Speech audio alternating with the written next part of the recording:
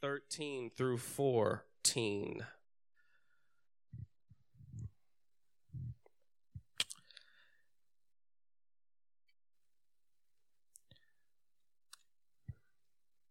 It says, in whom ye also trusted, after that ye heard the word of truth, the gospel of your salvation, in whom also after that ye believed, ye were sealed with that Holy Spirit of promise, which is the earnest of our inheritance until the redemption of the purchased possession unto the praise of his glory. Bishop, would you pray over the word? In the name of Jesus, Lord, we thank you for your presence that we feel. We thank you for the man of God that's going to deliver the counsel of God. I'm asking God not only for the man of God that's before you, but the three that's coming behind him. I'm asking, oh God, that the Spirit will allow the word to go forth in power, in liberty, demonstration, and manifestation. God, I'm asking, God, if there's any hindrance, Lord, that you would rebuke that hindrance. And I'm asking, God, let the word that come from this man of God's mouth, let it fall on good ground. Let it prosper in this place where it's sent. We give you the glory. In Jesus' name, amen. Amen. You may be seated. I was not a nervous wreck until maybe about 20 minutes ago when my notes almost didn't print out. And now I'm just feeling it. But I am nervous, but I believe the Lord has a word. I'm going to preach from this passage, and the title is going to be Sealed with the Holy Spirit.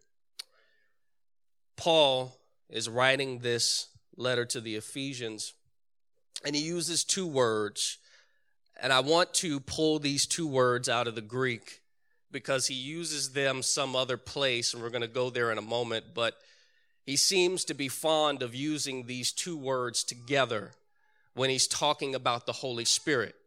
The first word is sphragio. I'm not even going to try it. It's S-P-H-R-A-G-I-Z-O.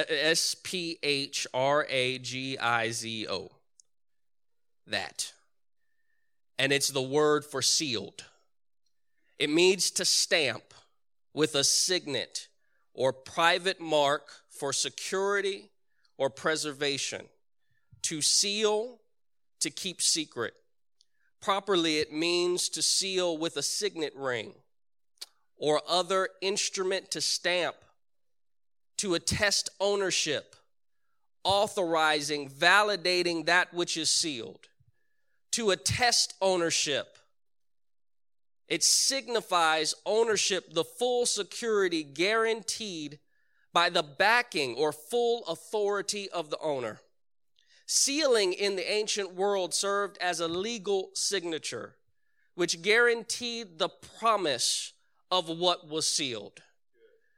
So when he says that you are sealed by the Holy Spirit, what he is saying is that you have received a signet. You have received something, an item, that is showing you that you belong to God, that nobody can take you out of his hand. It is a guarantee of his ownership. When you receive the gift of the Holy Ghost with evidence of speaking in tongues, he validated you. And I don't care what the enemy says. Nobody can devalue you. No one can take away that validation. God has put his stamp of approval on you if he filled you with the Holy Ghost. I don't care where you came from. I don't care what you did before you spoke in tongues. He who is in Christ is a new creature. All things have passed away.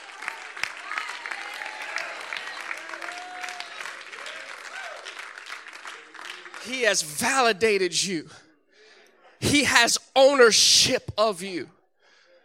Sister Kelsey Garza preached on the blood. She preached on Jesus' sacrifice. And since she preached, I've been thinking about the sacrifice. I've been thinking about that blood that he shed on Calvary. Because the Bible says in Acts chapter number 20, verse number 28, that God purchased his church with his own blood. That which he spent to purchase us was his own blood. He didn't give money. He didn't give finances. He didn't give silver and gold. He didn't give anything else. He said, I'll wrap myself in flesh and I'll go where I don't have to go, and I'll go to the cross and die on the cross so that I can call them my own. I'm thankful that he can call me his own. I'm thankful that he purchased me. I'm thankful that he redeemed me. And if he doesn't do anything else, from this point on, I'm just thankful that my name is written in the Lamb's book of life.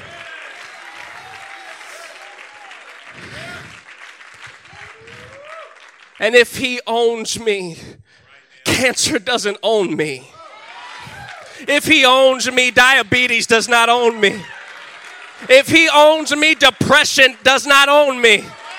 If he owns me, poverty does not own me. Poverty doesn't have the final say. The economy doesn't have the final say. I belong to God. You may be seated. My hands belong to God. My feet belong to God. And I don't want to just do anything with my hands and my feet. I want to do the will of the God who bought me. I want to do the will of the God who saved me. When people say, why are you in that church? Why are you always going to church? Why are you always obeying what the man of God said? Why are you always doing these things? And the reality of the situation is God doesn't have a gun up to my head. I'm doing it because I'm thankful. I'm here because I'm thankful. I lift my hands because I'm thankful. Nobody has to force me to do it. I'll give him praise because I'm thankful. It has nothing to do with the external situation. It has nothing to do with what's going on the outside, but I worship him because of who he is. I praise him because he saved me. I lift him up.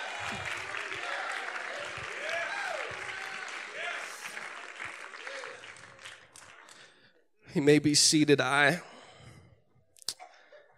so thankful because he didn't have to do it. When I was deep in my sin, he saw me. The Bible said, polluted in my own blood. He looked at me and he said, live. He saw me in my undone condition, and he reached down in the miry clay and he picked me up. He didn't have to do it. He probably shouldn't have done it, but he did it anyway. He saved me when I didn't deserve to be saved. He brought me out when I didn't deserve it. He blessed me when I didn't deserve it. I didn't do anything to be saved. He did it, and it was because of his love, his mercy, his kindness. I can't look at my past record and say that I'm saved because I did everything I was supposed to do, or say that I'm in this position because I did everything that I'm supposed to do. It's not my righteousness. It's his righteousness. Mine is filthy rags. His is glorious. He is my righteousness. He is my rock.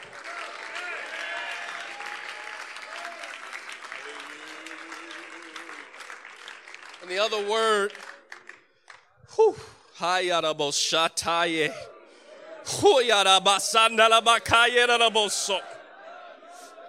don't we just thank him for his salvation for just a moment? We didn't deserve it. We didn't earn it. We can lay no claim to it outside of his cross.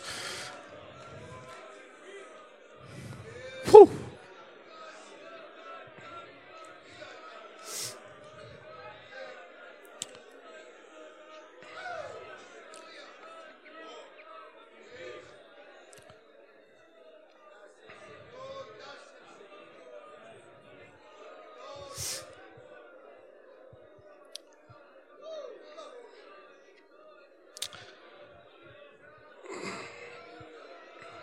Thank you, Jesus.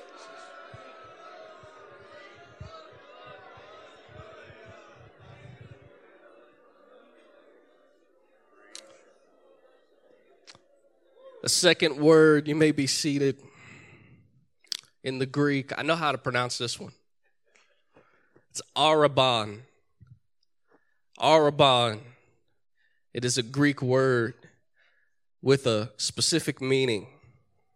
It is a first installment, a deposit, a pledge, a down payment, a payment which obligates or follows the contracting party to make further payments.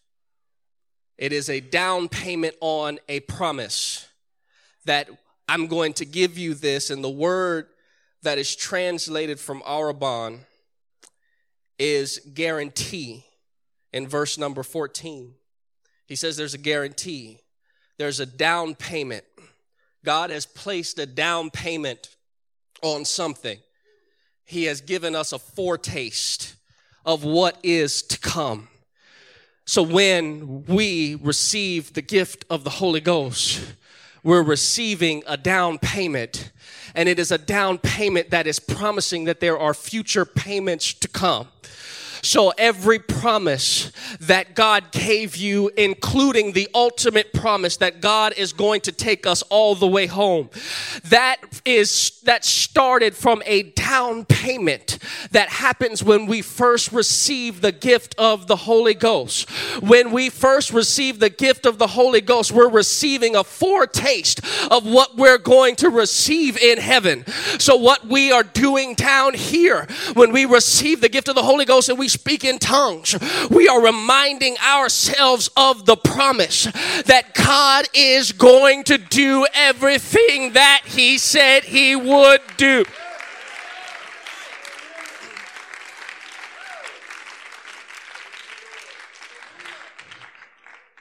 Jude said, building yourselves up, praying in the Holy Ghost. I don't understand folks who say, I don't want to speak in tongues again. I've done it once, I'm good. No, you ought to speak in tongues every chance you get. Every time the Lord will allow you and come on you to move to speak in tongues. That speaking in tongues is not in vain. That speaking in tongues is building you up in the Spirit. It's God saying to the enemy, they might be going through something right now, but they still belong to me. They might be struggling right now, but they still belong to me. They might be sick in their body, but they still belong to me. And I tell you what, I'll speak in the Spirit when I'm sick in my body. I'll speak in the Spirit when I'm going through. I'll speak in the Spirit when I don't know what to do and where to go. Why? Because I'm letting the enemy know I still belong to God. You can't do anything that God doesn't allow you to do. I'm owned by Him. And when you speak in tongues, the spirit world packs up.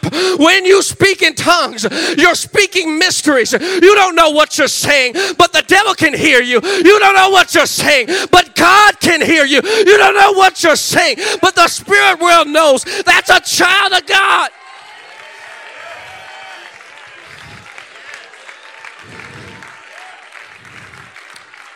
And I came for somebody here. If you don't have that promise, if you don't have that seal, you can have that promise and you can have that seal. You can have it tonight. You can get it tonight. If you need the Holy Ghost, you can get it tonight. He's here right now. All you have to do is lift up your hands and repent of your sins and say, God, I'm sorry. And then ask Him to fill you up and begin to praise Him, worship Him. And when you praise Him, He'll change your language. And after He changes your language, He'll change your mind. After He changes your language, He'll change your heart. After He changes your language,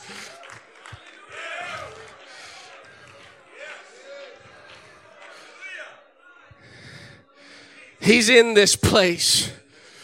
Oh, Yabasia Nanabasaye. Oh, I feel His comfort. He's a great comforter. The Bible says Jesus told his disciples, you're not going to have to walk this walk by yourself. You may have to go through some things, but I'll be right there with you. I'll send the comforter in my name, and you will be comforted. You'll have somebody with you to walk through the trials of life. He never promised us we'd never go through anything, but he promised us that in the midst of it, I'll be there.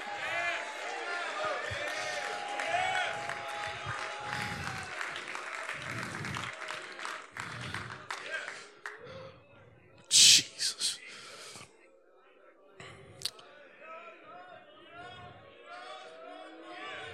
I'm done, but can we just let the comfort of the Holy Ghost rest in this place?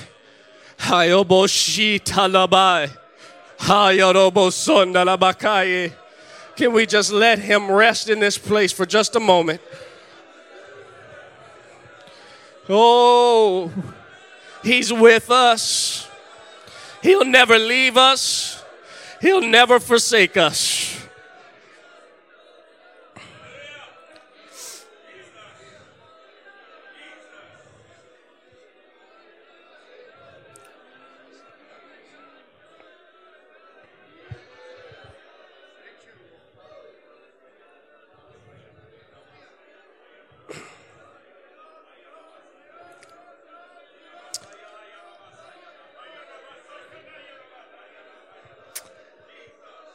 Thank you, Jesus. Clap your hands to the Lord.